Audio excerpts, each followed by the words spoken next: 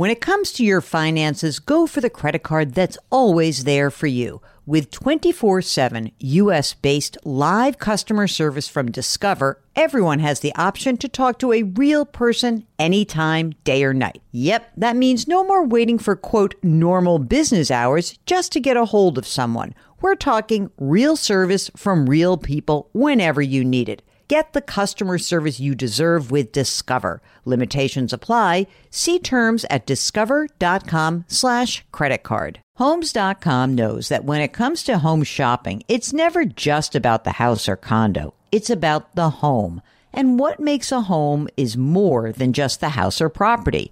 It's the location and neighborhood. If you have kids, it's also schools, nearby parks, and transportation options. That's why Homes.com goes above and beyond to bring home shoppers the in-depth information they need to find the right home.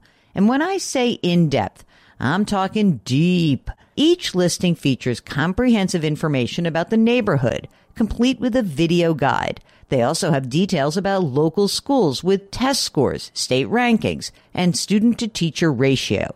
They even have an agent directory with the sales history of each agent. So when it comes to finding a home, not just a house, this is everything you need to know all in one place. Homes.com, we've done your homework.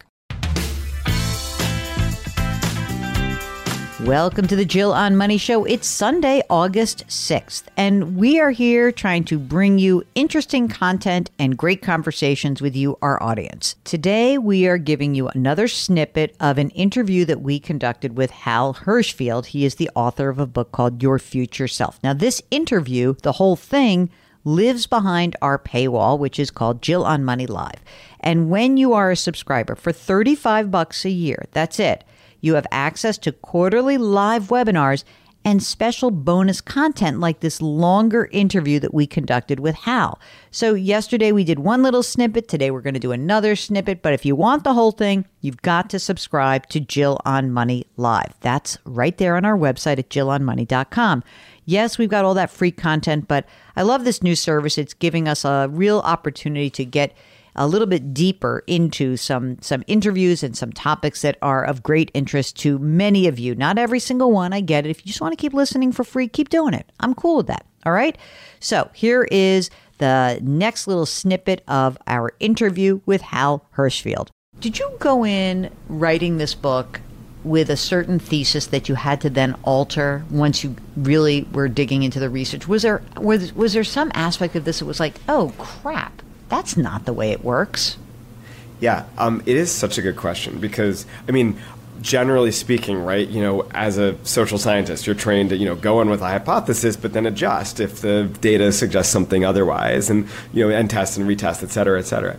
And I would say the version of that happened with the book was that I went in thinking so much of what I'm trying to do is, get people to do more good things for their future self and reorient their attention that way. And then I realized in really digging into the research and doing all these interviews that that's not the right way to think about it. It is kind of this balance, or actually one financial advisor, Paul Fenner, he said it to me a different way, harmony between the present and the future.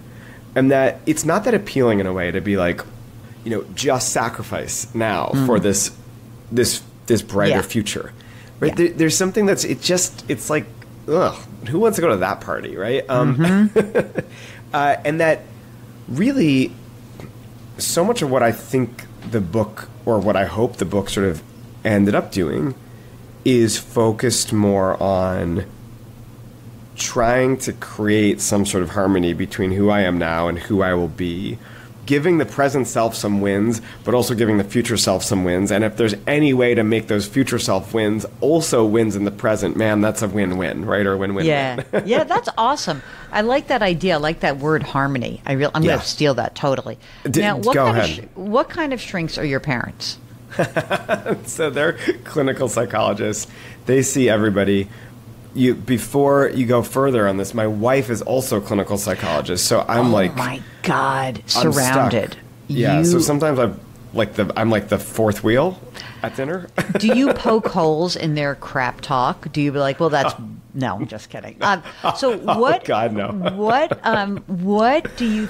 So do you think? Sometimes I think when people are asking me, because so my background is that I was an investment advisor, right? I was a money manager, but I always laughed. I always wanted to be called the financial therapist. That now there's a whole industry of that. But I think there's aspects of when I wrote my book, what I kept coming back to was oh my God, some of these people really need therapy to really actually make these proactive changes in their lives. And that's why I was interested to find out whether you came more from a psychological academic training versus economic. Because I think that when you have, look, when you talk to advisors, a skilled advisor will say to you, not just that I want harmony, but that I am a life coach, essentially. That's what that person becomes, and that money becomes the means to reach someone's goals. But you're really setting expectations and testing what people are saying to you over and over and over again. And it just shows you that, listen, human beings are mercurial. It's very difficult to come up with, this is not a mathematical equation. It really isn't. So when I was reading your book, I thought, if I were an advisor, I would totally grab onto this and really tuck it away and use it and be willing to say to somebody, you know what, you're right. You are allowed to have a little bit more fun today, and I have to loosen up a little bit, because I do think sometimes as the advisor, I find this a lot with CPAs who have a training that is very rigorous, that they want to have black and white responses. By and large, there are always many gray areas here, right? I think a great analogy here is the medical profession, right? If you think about, call it end-of-life care, or really any medical aspect or medical care, the goal is keep you alive, keep you healthy. And that can get over-applied in a way, right? Especially at the end of life. In the same way that if I start from a black and white perspective, my goal is to get you more money.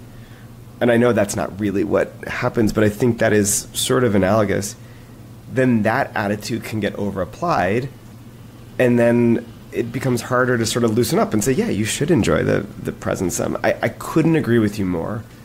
That so much of sort of the modern advisor is the whole client, the whole person. Money is a means. If you want to hear the entire Hal Hershfield interview, go to JillOnMoney.com and subscribe to Jill on Money Live. It's all there. Oh, and by the way, you can sign up for the free weekly newsletter while you're there. It's so easy to do. If you wouldn't mind, could you leave us a rating and review wherever you listen to this podcast? And put your hands metaphorically on someone's back. Change your work, change your wealth, change your life. Thank you for listening, and we'll talk to you tomorrow.